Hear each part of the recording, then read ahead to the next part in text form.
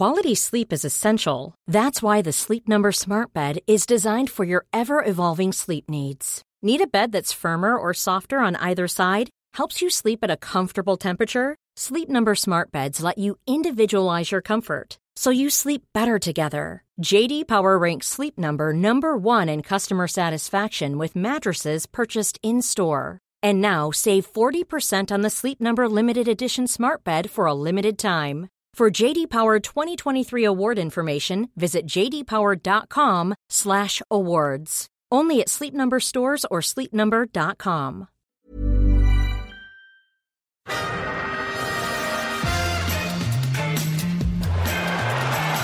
Ahí va a llegar el gol del Arsenal. Özil. Marca Mesut Özil. Corner. Llegó el gol de Olivier Giroud. Marca el Arsenal. Marca Olivier Giroud. Gol de los Gunners. This is Arscast Extra. Hello there, welcome to another Arscast Extra, as always, with James from Gunnerblog. Goodly morning to you, James.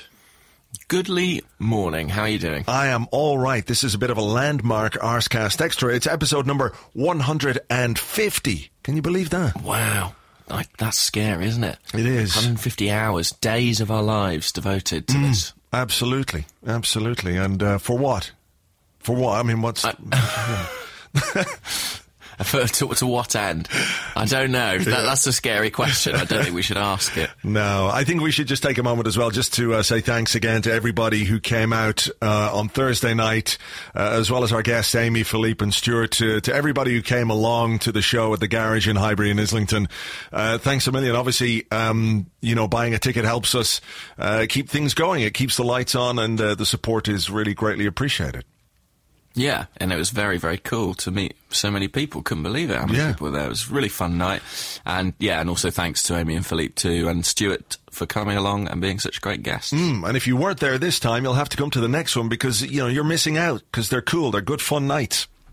And they are really fun. It's always fun to have a chat. I mean, the show themselves are fun, but chatting to people before and after is a really nice part of it too. It certainly is. We were there incognito, Oh, yeah. Incognito. Nobody knew who we were. That's the thing. Nah. Yeah. It's almost like we weren't that important. Yeah, true. So look, it's been quite a fun weekend from a footballing point of view. Obviously, Arsenal are back on track with a 3-1 win over Bournemouth. Not many of the other results went our way, although... If we have to start somewhere that's not necessarily Arsenal, there are a couple of things that I think we can enjoy. One is the fact that Tottenham have been beaten. Yes. Not necessarily the best because, obviously it meant that Chelsea won, but, Tottenham getting beaten is always a fun thing. Yeah, and I think every season, the moment where every other Premier League side has suffered a loss is one that should be commemorated, of course, in the Invincibles' honour. And even after this point, any other Spurs losses will continue to be fun, right? Yes, absolutely. There's always fun to be had in a Spurs defeat. And then, of course, Manchester United dropped further points at home, and Jose Mourinho was sent off yet again,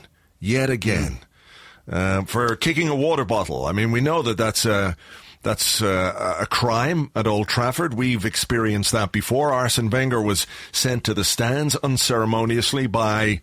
Was it Mike Dean? I can't remember who it was. It feels like it would be Mike Dean. We don't necessarily know or have any evidence, but that seems like something he would do, right? Yeah. I'm going to have to look this up, but I think it was Mike Dean.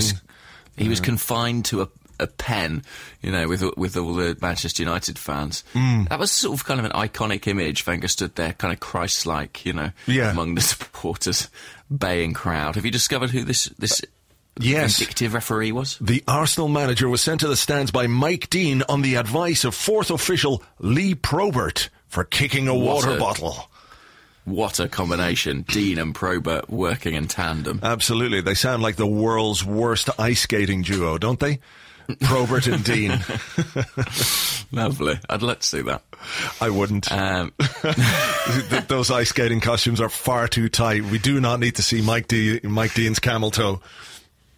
Like a Blades of Glory type thing. I would enjoy that. Well, look, so yes, Jose Mourinho was sent off. I think he's got as many sendings off as home wins or something like that. So brilliant. Long may that last. I know. I am enjoying it, actually. Ander Herrera came out of the game and said, we don't know what we have to do to win a game. And joyfully, neither does Jose Mourinho. So, yeah, it's fun so far. So far, so good. And look, his record's worse than David Moyes, actually, I think, after this many games. Yeah. Yeah. It is thoroughly enjoyable. There's no other way of putting it.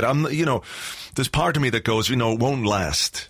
He'll turn it around. He'll make Manchester United better than they are right now. And I don't think that's an impossibility, which is why I think it's incumbent on us right now to take it for what it is and to enjoy it for what it is. Exactly. A man struggling, being absolutely miserable in the full glare of the spotlight, of the media, of the opposition fans. A guy who's behaved like an absolute cunt for most of his career.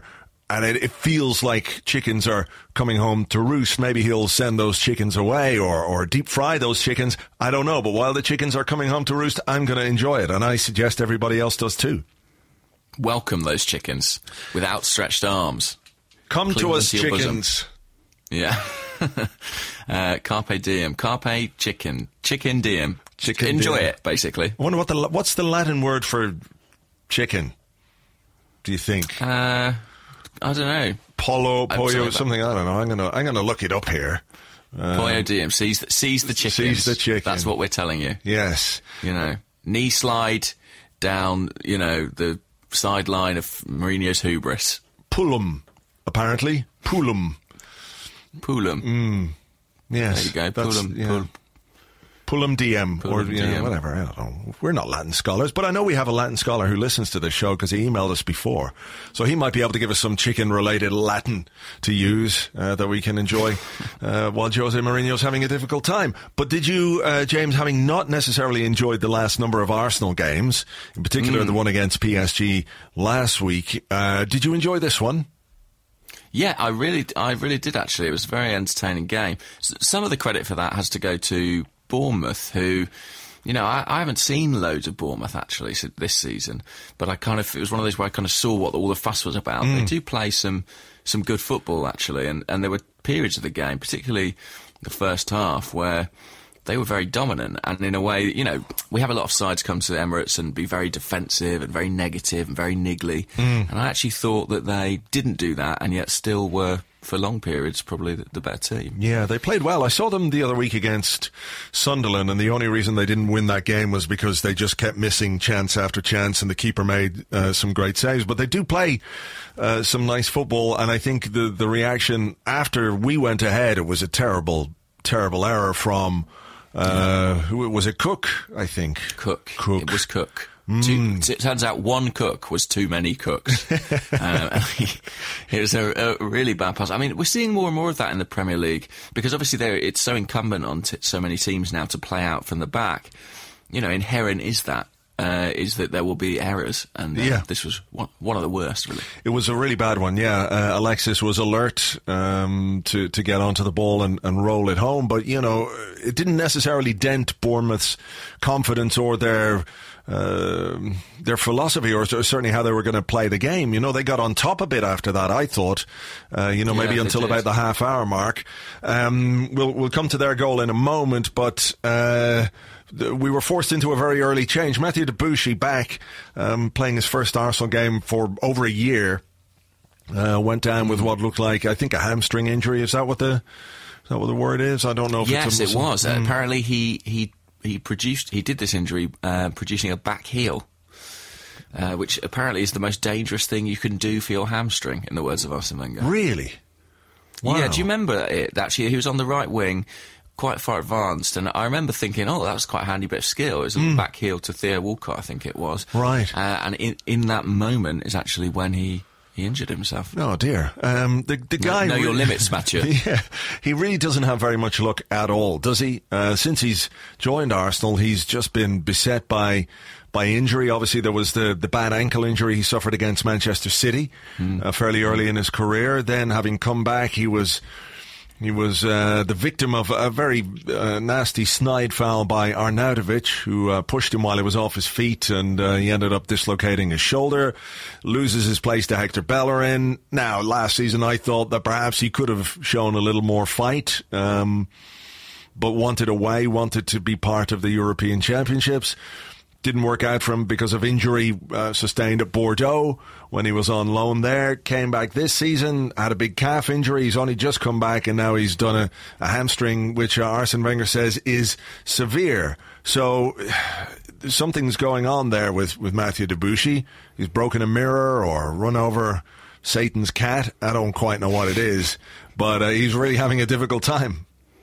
Yeah, I mean, I was trying to think yesterday of a player who's been quite so unfortunate with injury. I mean, Tomasz Rosicky springs to mind, but every time he's got an opportunity, he seems to be beset by these fitness problems. I mean, the only thing I did wonder is, was he rushed back a little bit soon? I mean, he had that one game, was it for the under-23s against Spurs, but other than that, barely kicked a ball this season. Yeah. I was quite surprised to see him in the starting lineup. Were you shocked to see him there, or were you expecting it? Not necessarily shocked, to be honest. You know, I thought the way Carl Jenkinson had played, it was definitely going to be something that Arsene Wenger was considering. And I do wonder, he's only had the one under-23 game, but look, I mean, he could have done that hamstring playing in another under-23 game. You know, is there such a huge difference? Or in training, you know, so maybe he wasn't fully match fit, but you'd have to think that, you know, they did all the tests and he was given the all clear, you know, to play in a game, you know, at home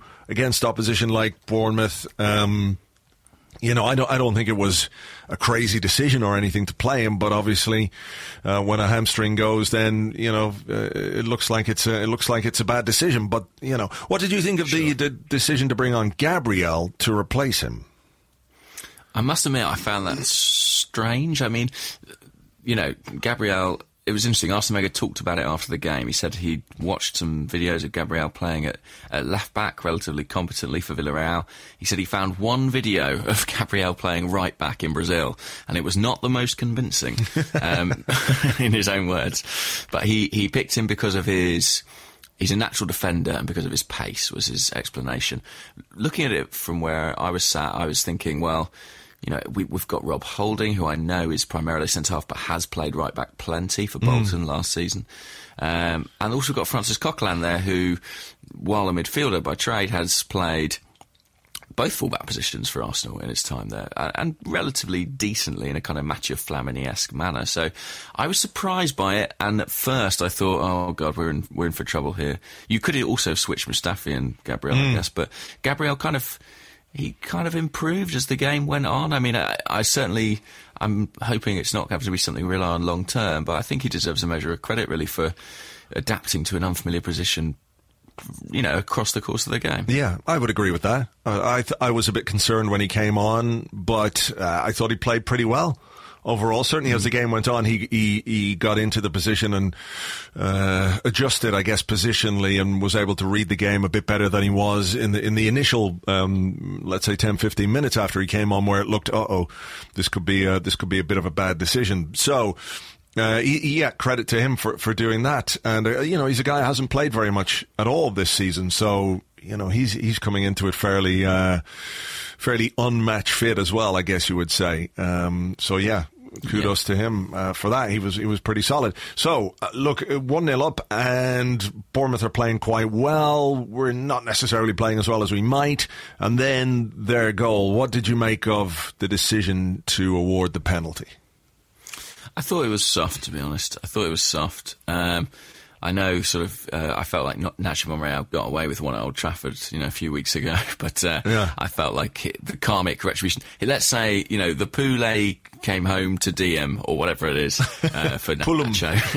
Yeah, Pullum. Because I thought he was a little bit hard done by there. I sort of feel like it's one of those where the striker initiates the contact. And I guess also slightly compounded by the fact that it looked like shortly before that, was it, Alexis had been brought down at the other end. So, was Mesut Ozil, who was pulled over by the Bournemouth captain, Steve Francis, I think it was. And that was in the build-up. Sorry, I was thinking we had like a penalty shout as well. That wasn't a penalty. It was definitely a foul, but it took place outside the box. Yeah, the replay showed that took place outside the box. Now, he was absolutely furious. I thought that was 100% a foul.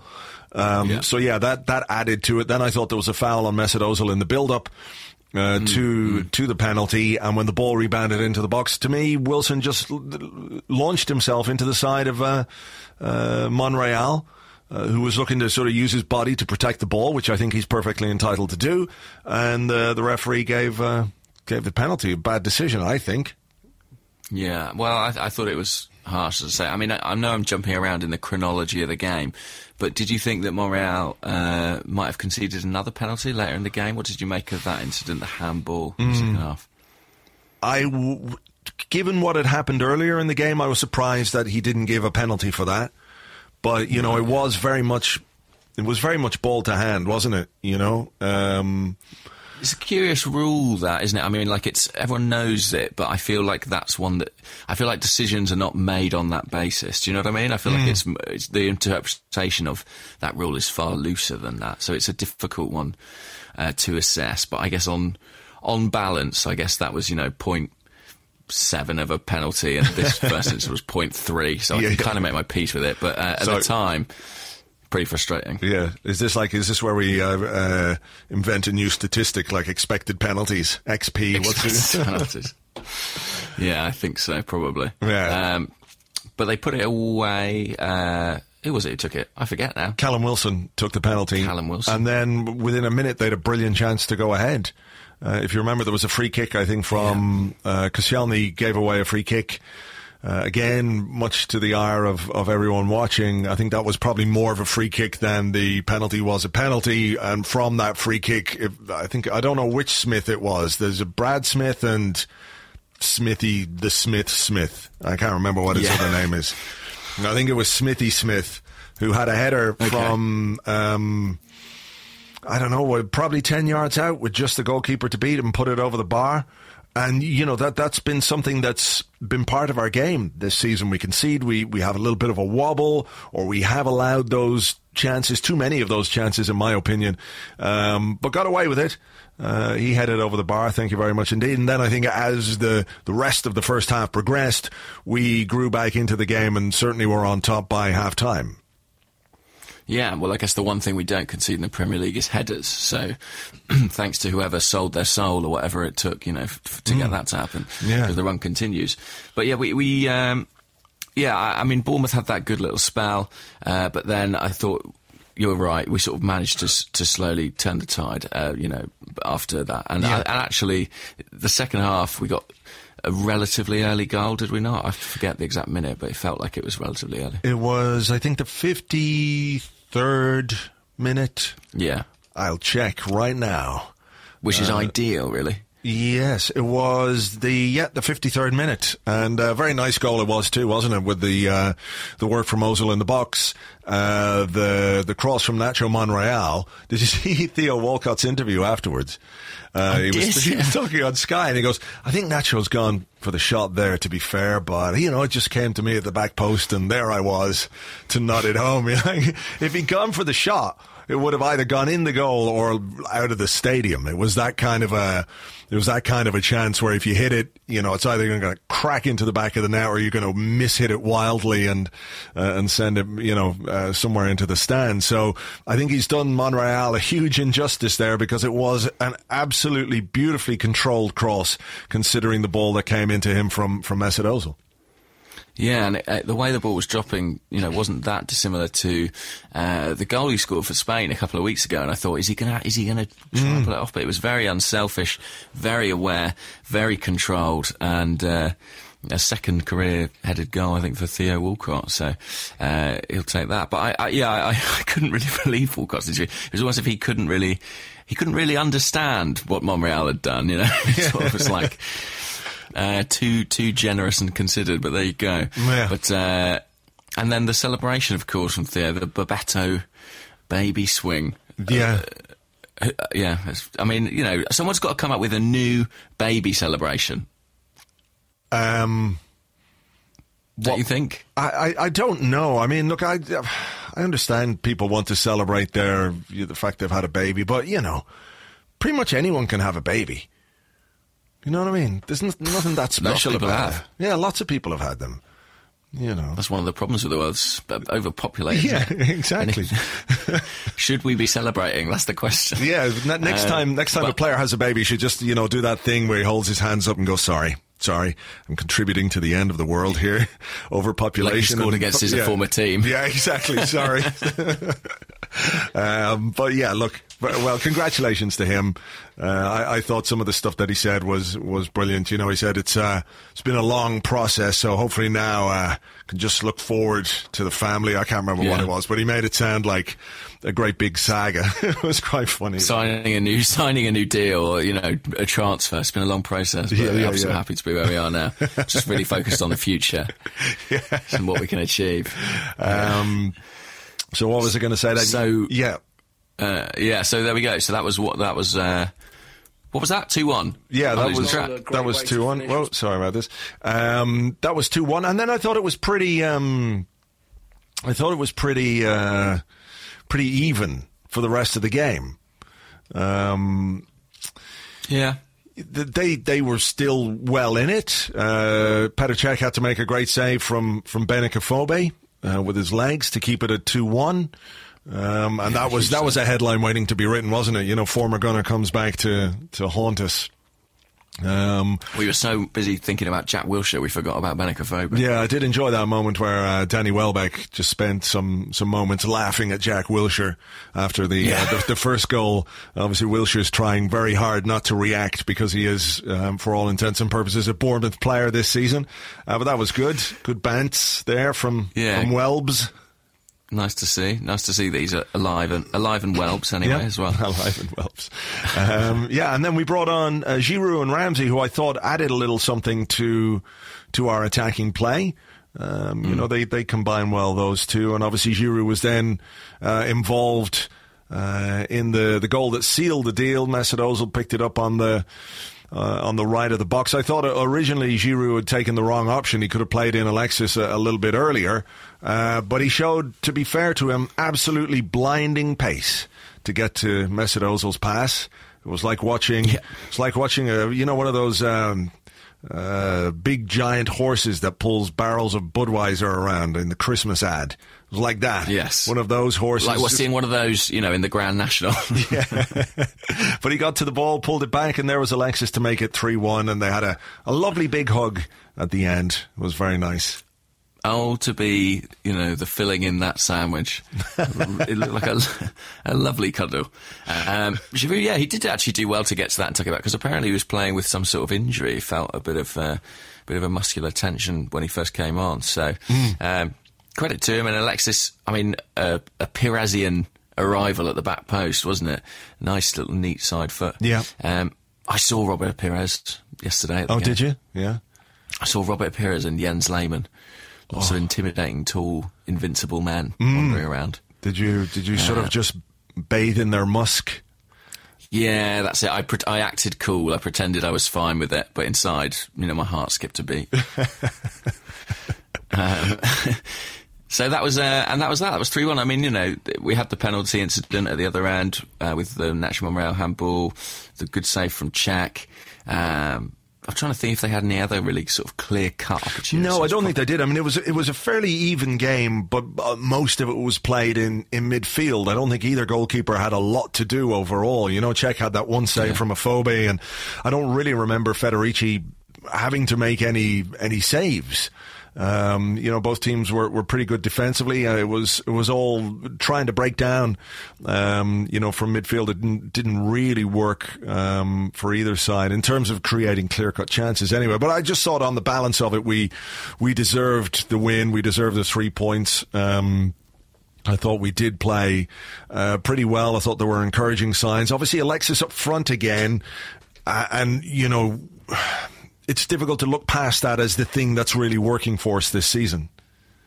Yeah, I think so. And it's funny, isn't it? Because Giroud did come on and have a good impact, and helped change the game to an extent. But that seems to be where he really excels, is when he comes on as this kind of plan B. I thought Alexis was really good actually on the day, and even in the first half, in that spell where Bournemouth kind of were, on top or marshalling the midfield pretty well. He was the guy who was going to produce something. There was that shot from the right-hand side of the penalty box that cannoned off the crossbar. There was that little 1-2 he played with Ozil that would have been a brilliant goal. Where he just clipped it into him and then he smashed it over, going for a bit too much power. But he always looked like the guy who was going to make the difference, and there was a brilliant pass in the second half for Ozil. Did you see that with the outside of his foot? Yeah. That was really, really special, yeah. He had a great game, actually. He had a really, really good game. And I think, although some of that did come on the flank in the second half, I agree with you. When I see our starting lineup and I see that he's up top, I generally think we'll get a more fluid performance, and as a whole, so it proved. And he did. He felt obviously very good about things because he did an interview on Sky afterwards, which we're going to play a little bit of here. I'm just going to try and get it sorted here. So if you haven't heard, first, we believe, his first interview in English. So this is it, I think. Alexis, I know you don't do many of these, but 2 goals, man of the match, a great day for you, a great day for the team. Oh, thank you so much. So happy for 2 goals, but the team is mentality strong. So congratulations for one more baby, my friend. Now his mentality is the Premier League is very difficult. He continue the same. It's more difficult for me, for the team. He's the number 1 is Chelsea, City. Is the Premier League. I like. Your English is getting good. You're going to have to do more of these. No. Understand a little you, but it's now so happy for my friend, for the team together. It's the fans is fantastic. So happy I go to my home with my dog. Well done. You're the Premier League man of the match. Well done to Theo as well. I love that. I'm going to go home with my dogs. Oh, I love that. Well, yeah, I mean, fair play to him, He does. He really loves those dogs, yeah. Yeah, no, absolutely. He loves those dogs. He sure does. And, that's the thing. Everyone should love their dogs. The world would be a better place if everyone loved their dogs as much as Alexis loved his. Granit Xhaka got the nod. I mean, Arsene Wenger made 7 changes yesterday, James. Yeah, which is a lot of changes. It's a huge amount of changes for a manager, who does like to rotate things around a little bit, but generally doesn't quite go that deep in terms of how he shifts his squad around. So 7 changes was quite considerable. Granit Xhaka and Mohamed El-Neni played together in the centre of midfield, and I thought Xhaka, again, like he did in the Tottenham game, he was really impressive without being anything ostentatious or showy about his performance. I think he won 9 out of 11 tackles, made 14 ball recoveries, 3 interceptions. He's 90% pass completion. Just a really tidy game. And alongside him, El-Neni, a guy with huge energy, and somebody else who's very, I'm not going to say conservative's the wrong word I want to use, but it doesn't waste the ball much when he has it. It's generally there and able to find an Arsenal man with it. So it seemed to click quite well in midfield. Yeah, I thought so. I mean, if midfield's about partnerships, this was one that I don't think we've seen before, but one that did work, actually, a good deal better than some others that we've watched in the last few weeks. I was surprised by seeing a complete change. I thought Coquelin would be in there, or Ramsey. I thought Xhaka might start, but yeah, I thought he did really well, and it was sort of, in the second half, he improved, and there were some brilliant passes from him, actually. Once he sort of got his eye in and the game became a bit more stretched, that ability to pick people out from deep really came to the fore. And, afterwards, Arsene Wenger said he's got an ability to play the ball between the lines, and strikers love playing with someone like that. And actually, in recent weeks, that's exactly the quality he's been talking about, the side missing with Santi Cazorla absent. So, it does make you wonder why it's taken so long for him to get this opportunity. But I guess I kind of hope that this isn't just another false dawn for him, really. I feel like that was what the Spurs game was, in some extent. And now you want to see him retained in the side, because he seems to be making good strides when he is called upon to play. And as for El-Neni, his energy levels are just insane. I mean, in the last minute of the game, he was pressing like a madman. And, that was amazing, wasn't it? He's running and gesturing to people, come up and give me a hand here, as he pressed the goalkeeper. Like, huge lungs, huge. And they're like, we can't. Yeah, we're fucking knackered, mate. Yeah. I know, and he just has those huge reserves of energy. And that's not to say that's all he is. I mean, he's a a very competent passer of the ball too, and always available, was able to give it to somebody else. But people talk about box-to-box players. I don't know, he'd go box to box to box to box, really. I mean, back and forth. Yeah. I thought that combination worked pretty well. The other changes we talked about, Debussy, but Oxlade-Chamberlain came in, and I thought he was pretty good, actually. I thought he had a decent enough day. Yeah, worked hard and had some great moments, actually, bursting forward. A couple of them didn't come off, but, he ran himself ragged, and I think one of the things that we were maybe critical of him about over the last number of seasons was the defensive side of his game. And it's not so much that he's not in the right positions, but he just seems to switch off. And there was one moment yesterday where a Bournemouth player got down the right-hand side, was trying to fizz in a cross, and Oxlade-Chamberlain chased back as fast as he could and blocked the ball out for a corner. And that is just those little things, I think, that perhaps speak to an improved focus from him.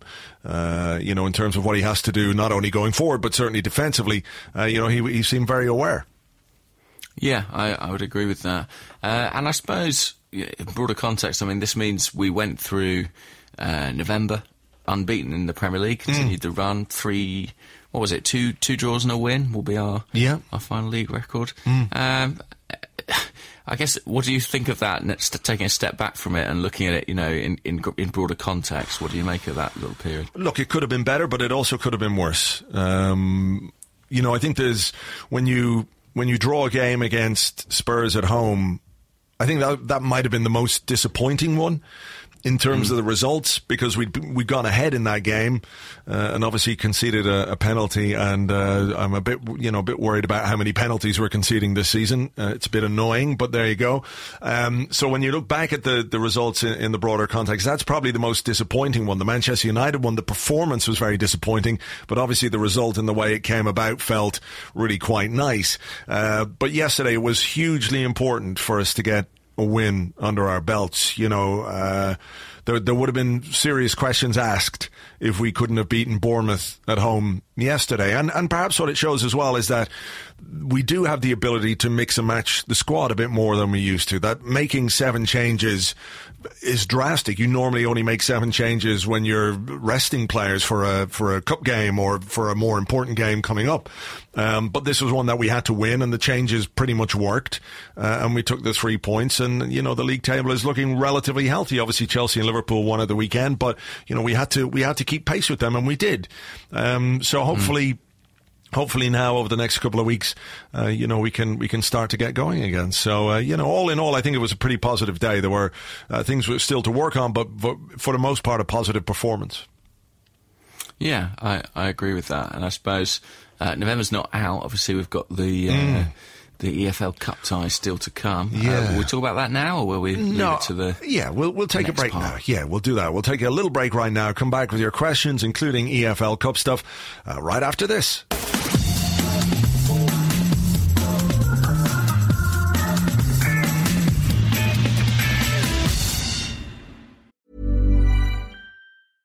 Quality sleep is essential. That's why the Sleep Number Smart Bed is designed for your ever-evolving sleep needs. Need a bed that's firmer or softer on either side? Helps you sleep at a comfortable temperature? Sleep Number Smart Beds let you individualize your comfort, so you sleep better together. J.D. Power ranks Sleep Number number 1 in customer satisfaction with mattresses purchased in-store. And now, save 40% on the Sleep Number Limited Edition Smart Bed for a limited time. For J.D. Power 2023 award information, visit jdpower.com/awards. Only at Sleep Number stores or sleepnumber.com. Mom deserves the best, and there's no better place to shop for Mother's Day than Whole Foods Market. They're your destination for unbeatable savings, from premium gifts to show-stopping flowers and irresistible desserts. Start by saving 33% with Prime on all body care and candles. Then get a 15-stem bunch of tulips for just $9.99 each with Prime. Round out Mom's menu with festive rosé, irresistible berry chantilly cake, and more special treats. Come celebrate Mother's Day at Whole Foods Market.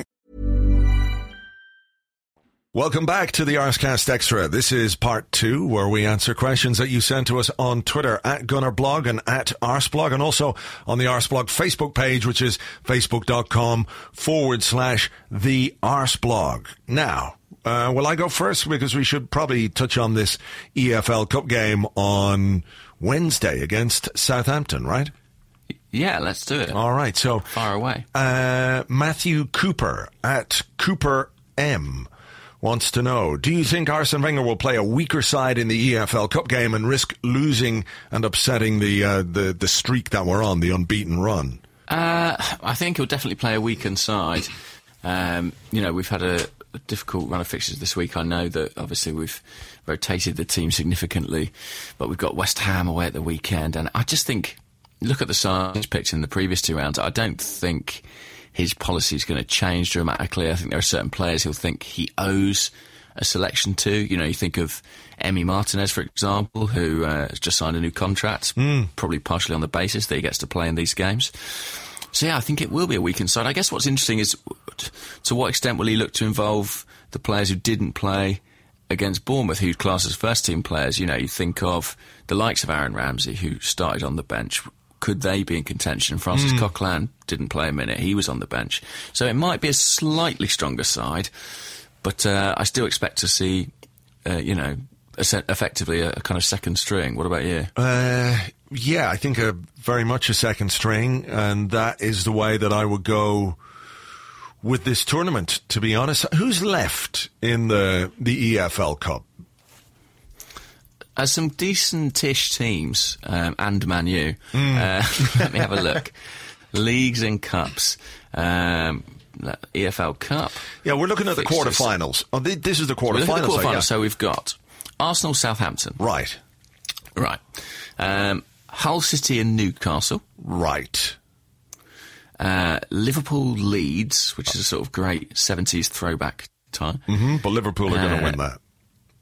Yes, they are. And then Manchester United, West Ham, who played, of course, at the weekend. So you're looking at, if you go through to the semi-finals, a potential two-legged encounter in when? January or early February against maybe one of Liverpool or Manchester United? Yeah. Yeah. But if you win that, you can... there's a prize. Yeah, you do win a cup and stuff. Yeah. I would just sense you're not really interested in it, though. It's not that I'm not really interested. I just don't give a fuck. No, I just feel like maybe we have to prioritise somewhere along the way. So I would be inclined, or very much in favour of playing the second string, the youth prospects and everything else all the way in this tournament. And if we get to final, we get to final, that's fine. But, when you look at the schedule in February, let me just have a look here. Boom, ba-dum, ba-dum. Well, I think you've got the Champions League knockout stages around that time. Oh, yeah. We're going to have to play Barcelona at that point. Of course. And then you've got two-legged semi-finals against either Liverpool or Manchester United. It would be Manchester United, wouldn't it? Yeah. It would almost certainly be Manchester United, just because. It would be... I think you'd have to prioritise it a little bit, yeah.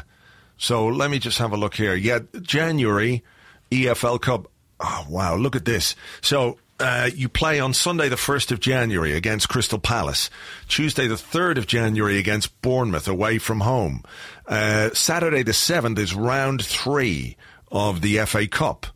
Then in midweek on the 10th or the 11th you've got the semi-final of the EFL Cup. And on the 14th you've got Swansea City. So you're looking at 5 games in 10 days. It's a game every 2 days. If you get through. So you just can't play if you do that. You really can't play any of the senior players, I don't think.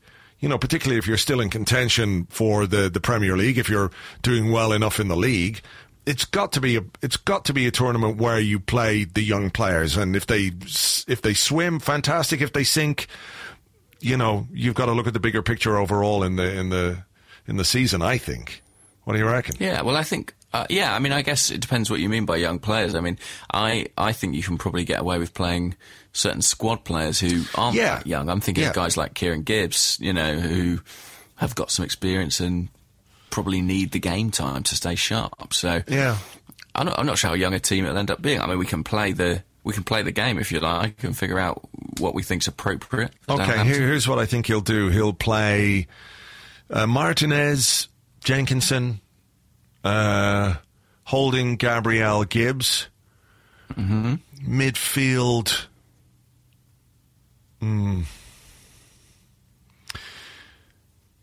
I suppose he could. He's going to have to involve somebody, isn't he? He's going to have to involve at least one of Coquelin, Elneny, Xhaka and Ramsey, I think. Might be a good game to give Aaron Ramsey a run out in the middle. You know, get his match fitness up. I think he'll play the Jeff. I think he'll play Iwobi. I think Lucas Perez could be back. He did mention that at his press conference on Friday, that Lucas Perez could be back in contention for this particular game, so he could play. Do you think he would play Olivier Giroud? Depends on the hamstring, doesn't it? If he's, if there's any danger of Giroud tweaking that hamstring in this game, then don't play him. Don't play him. But if not, he could give him a start. I do wonder if that would, not that it would annoy him or anything like that, but when you look at the way he's played this season, he's yet to start a Premier League game, and then he's starting in the EFL Cup, etc., etc. So yeah, maybe I feel like you could kind of get it by him if you're also starting, Ramsey and Coquelin, say. But if it's just like a bunch of kids and Giroud, that's a different thing. You're like, oh, for fuck's sake, come on. So I think use as much of the young talent and as the fringe players as you possibly can. But for the guys that have been playing week in, week out, there's just no way we should involve them or risk any further injuries heading into what's a difficult period. People talk about November being difficult, but you look at those fixtures in January, it's pretty bonkers. I think Koscielny, Mustafi, Walcott, Ozil, Alexis, I think these guys won't even be on the bench. I don't think they'll be part of the squad. Yeah. And that's probably the way it has to be. Yeah. And the fixtures we got coming up, like you say. All right. I think it's your turn for a question. Yeah. Okay. Well, what about this? This is from Hiragana Masaki. And they say, feel sorry for Debuchy and Jenkinson, but what about the idea of playing either Gibbs or Monreal at right back and the other at left back? Both are experienced, pacey, difficult to get past, and familiar with our central defenders. What do you make of that? With the greatest of respect to the person who sent in the question, no. Just no. Okay. You never, ever, ever see a left back playing right back. Hardly. Yes, but you do see right backs playing left back, right? Occasionally, yes. I don't know why. There must be some There's a weird reason. Prejudice, isn't there? Yeah. No lefties on the right. Honestly, it's like as a left footer, I've decided to take up this crusade that Hiragana's mentioned in this question, because if you had a number of injuries at left back, I feel like we've seen Carl Jenkinson, for example, feeling at left back. We've seen Bakary Sagna feeling at left back. But I agree with you. Instinctively, you would never put Kieran Gibbs at right back. Yeah. It would seem all kinds of wrong. Yeah. Just no. But similarly, people always go, you don't want two left-footed centre-backs. But loads of people we have two right-footed centre-backs now, and nobody cares. I don't know. Maybe it's just an inherent prejudice from years ago where left-footed and left-handed people were to be mistrusted and feared because they were obviously different and strange and, in cahoots with the devil or something. I don't know. My most sensible explanation for it is that if you're a left-footed player, it's quite a coveted thing because obviously you need left-footed players in your team. So I think left-footed players are often, at a young age, probably less encouraged to work on their weaker foot, so that a right-footed player might be more competent with their left foot, say, than a left-footed player is with their right. But at a professional level, I can't imagine that extends in the same way. No, maybe. But yeah, this is it's unfair. Where are all the left-footed right backs? I mean, I don't want it happening on my team. It's classic prejudice. I want it to change, but not not Arsenal. I don't want to be the guinea pig here. No, I mean, I think maybe it's because, and again, maybe I'm just guessing or generalising, and, you know, to any left-footers out there, I mean, no offence, but left-footed players tend to be extremely left-footed in general. Yeah, exactly. Like really, really left-footed. Whereas right-footed players, not, you know, there are some that obviously can't do anything with their left foot, but, you know, you tend to see right-footed players being better with their left foot than left-footed players being as good with their right. So, I think that's true. There is, I think, a bigger question though, because obviously Carl Jenkinson was left out of the squad entirely yesterday because I think he's been playing or struggling to quite get to the level that we would want him to be at after his injury. And, you know, the questions are whether he can ever get to that level. Mathieu Debuchy was given a chance to stake a claim to play at right back until Hector Bellerin returns. And look, he's going to be sidelined, it looks like. So do we go back to Jenkinson? Do we look for a different solution? Lucy Gunnar asks, you know, could Mustafi play at right back as he does for Germany, or should we leave Koscielny and Mustafi as the central partnership? I mean, I understand us in wanting to keep that partnership intact. The problem is that at the moment, when we had Gabriel at right back, you could see a couple of moments where players sort of looked up and could see him in space and thought, I'm actually not going to give him the ball there because I'm not sure, you know, as a centre-half, what he's going to do with it on the right wing. Is he going to be able to beat a man? Is he going to play a neat 1-2? And I don't take any satisfaction from saying this, but to an extent, the same thing was happening when Carl Jenkinson was in the team. And actually, it starts to limit your options. You need a right back who people can trust on the ball and trust to give you that width, particularly in this Arsenal team where the wingers drive in field so much, especially Walcott. You know, he ends up in those central positions so frequently. You're really reliant on the fullbacks to provide width. Bellerin does it brilliantly. So I guess we've got to go back cap in hand to Jenkinson. I can't see the Gabriel thing being a long-term solution, can you? No. Would you be tempted by Mustafi? Maybe, I don't know. I've never seen him play there, so I don't quite know. But if it's somewhere he's played relatively regularly, then maybe it'd be okay. I don't know, but I would agree with you that the manager would be quite reluctant to break up a central defensive partnership that has yet to lose a game since it's been together.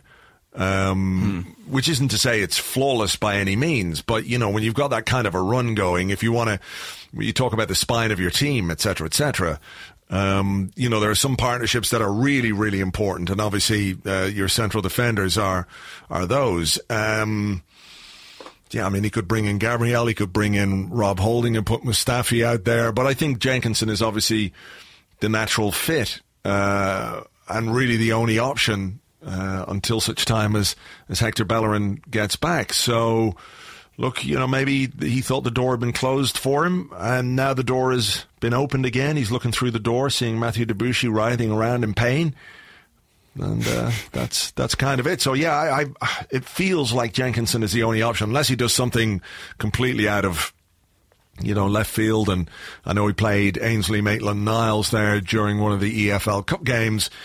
Would he view him as perhaps more a potential Bellerin than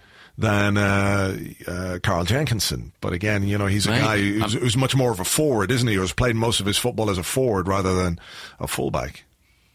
Yeah, and he played in holding midfield in the last game against Reading. But I wonder if Maitland-Niles might get a run there against Southampton. I don't know, but we're now in a position where Jenkinson is the only fit senior right back, so maybe they'll be a bit, you know, careful with him against Southampton and give someone else a go and a chance to take a claim. Yeah. But I guess I expect Jenkinson to come back in for the Premier League matches. I think disrupting, you know, Kostafi would worry me slightly, as much as we've got depth there. It does seem to be working quite well as a partnership. We'll see. Something to look at in January, maybe. Indeed. When that comes around. Indeed. All right, here's one from Kevin Johnson Azwara. and he's backed up by Douglas Stanton, who's on Facebook, which is facebook.com/the Arsblog. Kevin wants to know, hi guys, any insight as to why Theo was allowed to wear short sleeves yesterday? And Douglas says, what the hell has happened to our sleeve tradition? Yesterday, Theo Walcott played in short sleeves. I know there are more important things to be concerned about, but that's part of our history. And for anyone who doesn't know, the captain before the game decides what shirt sleeves we wear, whether it's long sleeves or short sleeves, and everybody rolls in behind that. But I think it's not the first time this season, if I'm right, that Theo Walcott has done his own thing. No, you're not. Sorry, you are right. I think it's happened a couple of times. I remember people saying it. Maybe it was at Old Trafford, actually. A few people remarked on it. I don't know. Has he got sponsors tattooed on his forearms? Maybe. Yeah, I mean, look, it's obviously it doesn't really matter, but it is a nice little bit of tradition, and I would, there are players in the past who've had a preference who've reflected that by either rolling their sleeves up, or in the case of Matthew Flamini, I believe he cut off his sleeves, did he not? Yeah, Flamini cut off his sleeves, yeah, that's right, and was given a dressing down, I believe, for doing that. Right. Well, I mean, fair enough, I guess, but at least he sort of adhered, to the tradition in the first place. I'm not desperately upset about it, but I would like to see it continue. I guess it's probably down to the captain, is it? I mean, I guess maybe Koscielny's not as big on it as previous captains have been. So, yeah, does it irk you at all? Does it bother you? I like those little traditions. I don't think they're hugely important in the great scheme of things. It makes no difference whatsoever as to how the team plays or performs. But I do think that if we've had this long-standing tradition and everybody else is wearing long sleeves, then I think everyone else should wear long sleeves, whether it's Theo Walcott or anyone else. I mean, it's not a fucking huge deal, and you get a little bit carried away with things like this. But I think, as far as I know, it's a tradition that's fairly unique to Arsenal. So it would be nice to see that continue. So, someone have a word. And look, I know some players don't like wearing long sleeves, but just roll them up. Roll them up, man. Roll up your sleeves. Per Mertesacker as the club captain, I'm sure he can have a word. I saw an incredible stat via Albinio on Twitter the other day. I think it was yesterday, in fact, saying that the last time Arsenal's club captain started a Premier League game was November 2014. What? 2 years ago. Yeah. Because we had, it was Arteta who started against Manchester United. That was the last time an Arsenal captain started a league game. The official club captain, yeah. Can you believe that? Wow. Mad. It's pretty mad, eh? Jesus Christ. It's not saying it's a poison chalice of a job, but if you get offered it, guys, just turn it down straight away. You're going to be out injured for ages. You want to be the vice. The vice is a great position to be. Absolutely. Vice always plays. Mertesacker never missed a game when he was vice captain. Minute he becomes captain, he banjacks, then he's out of the side. So do not make anyone like Koscielny the captain on a full-time basis. That's what I'm saying. That's it, yeah, exactly. Wow, that's incredible. Isn't it just? Yeah. I don't know. We should change our appointment of who's club captain. If Sonogo is club captain now. He's out anyway. Well, it happened to him. He just gets sucked into another dimension. Something terrible. I don't know. Anyhow, I've got this question. You alluded to it earlier. Josh Morton says, real question. Real question. This is real talk. This is real. Morton. Okay. This is real. Okay. I get a feeling it might not necessarily be real. No. It is actually... It is distressingly real. Okay. Real question. Why are we conceding so many penalties? I don't know, but I do wonder if there are statistically more penalties being given this season than any other. It feels like there's a lot of penalties in the Premier League this season. So I do wonder if it's unique to us. But didn't we talk about this? Tottenham have had 10 penalties or something already this season. In all their games. Really? That maybe there's just more penalties being given. like yesterday's, I'm trying to remember the penalties that we've conceded. There was obviously Koscielny against Spurs. There was Monreal yesterday, which I didn't think was a penalty. Koscielny, you could see why that one was given. What were the others? Did we... I can't remember. But it's 4, I think. Right, okay. It seems plenty, and there have been others as well that, might have been, I think it's fair to say. We have had 4 for us and 4 against us. Right. According to myfootballfacts.com. Against, that is not the highest tally in the Premier League. Hull City have conceded 6 penalties. Wow. Yeah. Right. And 4, Liverpool, Leicester and Manchester City have already had 5 in their favour. Right. So there you go. So I'm just looking 46 given so far in the Premier League in total. Right. We obviously have missed 2 of our 4. Okay, I'm looking here at our penalties this season that we've got. Giroud against PSG, Lucas Perez at Nottingham Forest, Alexis Sanchez against Hull City, Santi Cazorla, Southampton.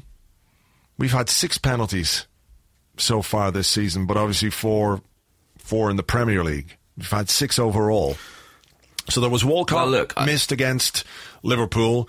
Santi Cazorla scored against Watford, and Santi Cazorla scored against Southampton.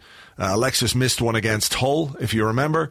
And then Perez scored in the EFL Cup, and Giroud scored in the Champions League. And penalties conceded, and just bring it up here on this Y-Scout system, which is quite interesting. Just waiting for the stuff to load here. Boom, boom, boom. Callum Wilson, Harry Kane, Jermaine Defoe scored a penalty against us for Sunderland. If you remember, that was 1-1. And Robert Snodgrass, penalty for Hull City in the 4-1 win back in September. So, yeah, we've conceded 4. Maybe we're just defending more clumsily than we have. I don't really have any great theory on it. Well, in the Premier League, we've won 4, conceded 4. I can tell you that in the entirety of last season, we won 2 and conceded 1. Right. So there is a much higher incidence. In the entire Premier League season last year, there were 91 penalties awarded, and thus far in the Premier League, there have been 46. Right. So. But we're not yet halfway through, are we? So I guess there is a slightly increased ratio of penalty award. Okay. But there you go. There you go. I don't know why we specifically are giving away more. I don't know. We've been a little bit clumsy in some respects, haven't we? I mean, I can think of a few incidents where maybe we've been handsier than we needed to be. Yes. There was an incident yesterday with Mustafi. Did you see that one? Where he sort of pushed the guy at the back. Actually. Yeah. Pushed him in the back, just... maybe a bit more last-ditchness to our defending. I don't know. All right, here's a very interesting question. This comes from Shales, who's at Pez_DNA. And he says, is it time to ditch the Alexis up-front thing? It's done well, but we're going a bit stale now. Too often we create very little. Well, it's a no from me. I would definitely keep him there. I think as good as Giroud's been as an individual, I think we're better as a team with Alexis up top. And I think that having Giroud on the bench and being able to change the dynamic of a match by bringing him on is super valuable, really. So, yeah, I mean, I don't think it's been quite as effective as it was, a month or 2 ago. But I think it's still the best way to go. What about you? Look, I don't know how you can say it's necessarily gone stale. I think we've played our best football this season when he's been playing there. Well, I guess maybe they're saying, he played there at Old Trafford. It wasn't particularly effective. Played there against Spurs, wasn't particularly effective. But yeah. I think that's more, that could be levelled at any part of the team, right? Yeah. I'd look. I think Alexis up top's been the thing the fundamental difference for Arsenal this season that's made us more attractive to watch and more fun to watch. So selfishly, as someone who was going to watch the team, I want him to stay there. I think we're a better, attractive attacking team with Alexis through the middle. All right. Have you got one more? Well, this isn't a question, but I just want to thank El Descarado, who's pointed out that ham on ruffles are available for purchase in North London in a Portuguese deli on the corner of Delancey Street / Albert Street in Camden. Oh my God! Well, look, I'm going to go down there, guys. You better get there straight away, James, because we're releasing the podcast. Yeah, we're releasing the podcast. There's going to be queues out the door in this Portuguese deli. They won't know what's hit them. All these people coming in asking for ham on ruffles. Should go down and buy the entire stock that they have, and then set up your own ham on ruffles store outside the Emirates before every game, and just dispense. Just dispense like a handful of ham on ruffles for £1. Just have like some. Very hipster of me to set up like a ham on ruffles store. A ham on ruffles cafe. Yeah. Seriously though, guys, if you've never had them, let's say you're, banned from Spain or haven't got a passport, you have to go to this Portuguese deli and get these ham on ruffles. They are God's own crisps. Yeah. Yeah. So was that it? You don't have another question? I probably do have another question, but I thought that was more important. All right. Okay. Let me have a look and see. Yeah, we do another couple of quick ones, and then we'll get the hell out of here for this week. Okay, East Lower says, which of the 6 central midfield pairings Wenger has used so far has been the best? How the fuck would I know? Well, I think Cazorla and Coquelin is probably still the best. That's the thing, isn't it? Yeah, so I mean, we haven't seen anything else. Like, it's not Coquelin and Ramsey. Elneny and Xhaka we haven't really seen enough of. Xhaka and anyone we haven't really seen enough of. Xhaka and Coquelin, Cazorla was quite good away at Watford, but, we haven't seen an awful lot of it. So never seen again, really. Yeah, we haven't seen Ramsey and Xhaka. So I really don't know. I mean, the one that we've seen the most is Coquelin and Cazorla, which when it works really well, but doesn't always work.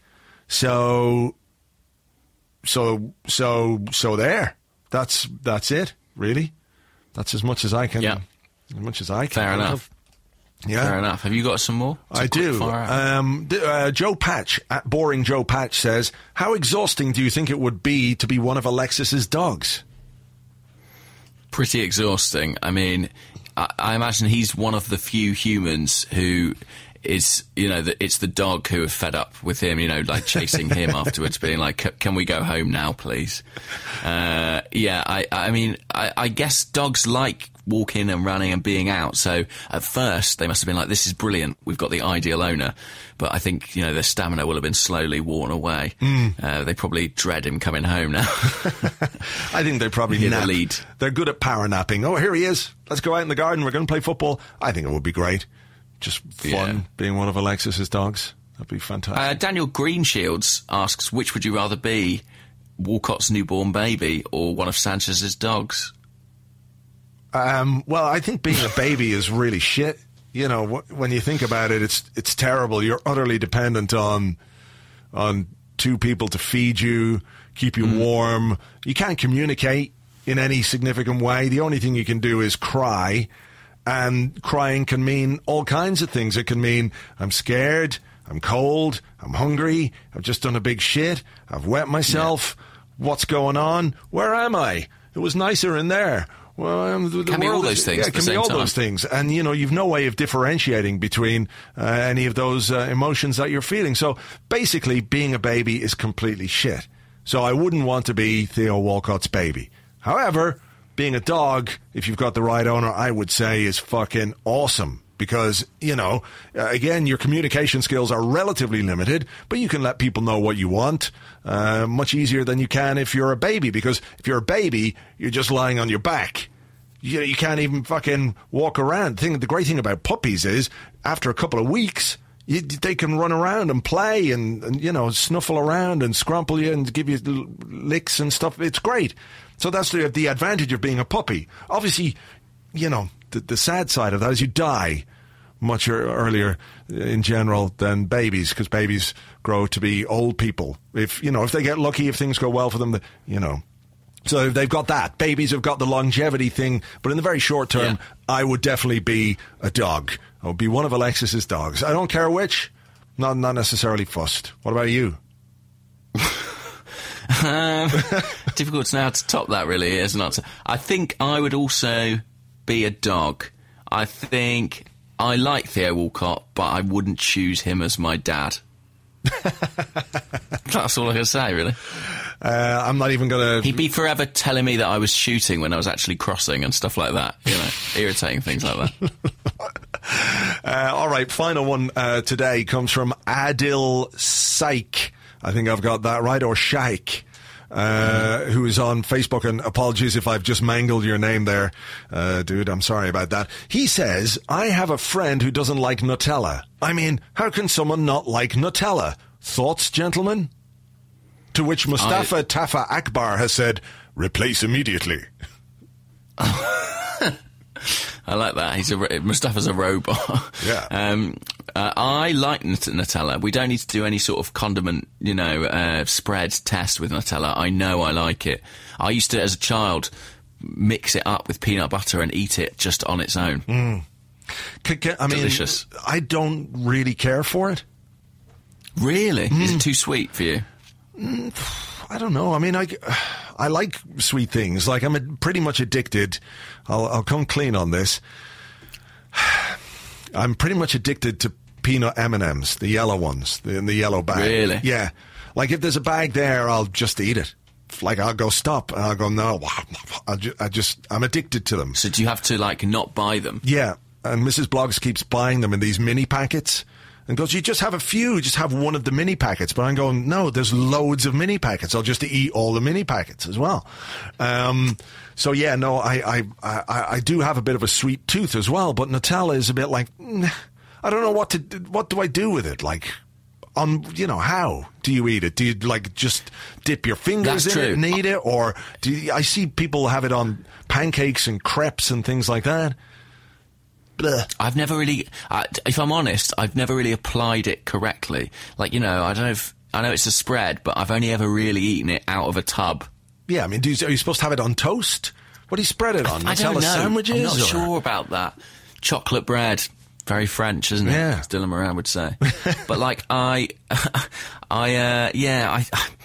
like it, Nutella. I'm just not sure I've necessarily found the correct application for it that's not just spooning it out of the jar. Yeah, and there's just something a bit, I don't know, not great about spooning stuff straight out of a jar. A yogurt, it makes whatever, you feel that's fine. Worse. Yeah. It's a low point, isn't it? It's a low point. I've never done it. Oh, well, you've got that. You're still yet to hit rock bottom, then. Yeah, maybe if I can get my peanut M&M affliction under control, I'll find a different thing to feel the terrible shame about. But we'll see. All right. Well, look, we've got no advice for you and your friend there, mate. So I guess just accept the fact that some people don't like Nutella. I don't think that's unfortunate. Do you like Bovril? I can't believe I'm going to say this, but I don't know. So that's next week's podcast sorted. Absolutely. Hang on, I'll just tweet Bovril straight away. Get us a supply. All right. Well, look, we'll leave it there. Thank you as ever for listening. We'll have an Arscast on Friday as we look ahead to the game against West Ham at the weekend. James and I will be here next week to go over all of what happens at, what's the name of the stadium? Not up to, what's it called now? What's their stadium called? The Olympic Stadium, is it? Or, yeah. Something like that. London Stadium. I don't know. Right. The London Stadium. So fingers crossed Arsenal can keep their winning run going, and we'll catch you on the next one. Thanks as ever. Bye-bye.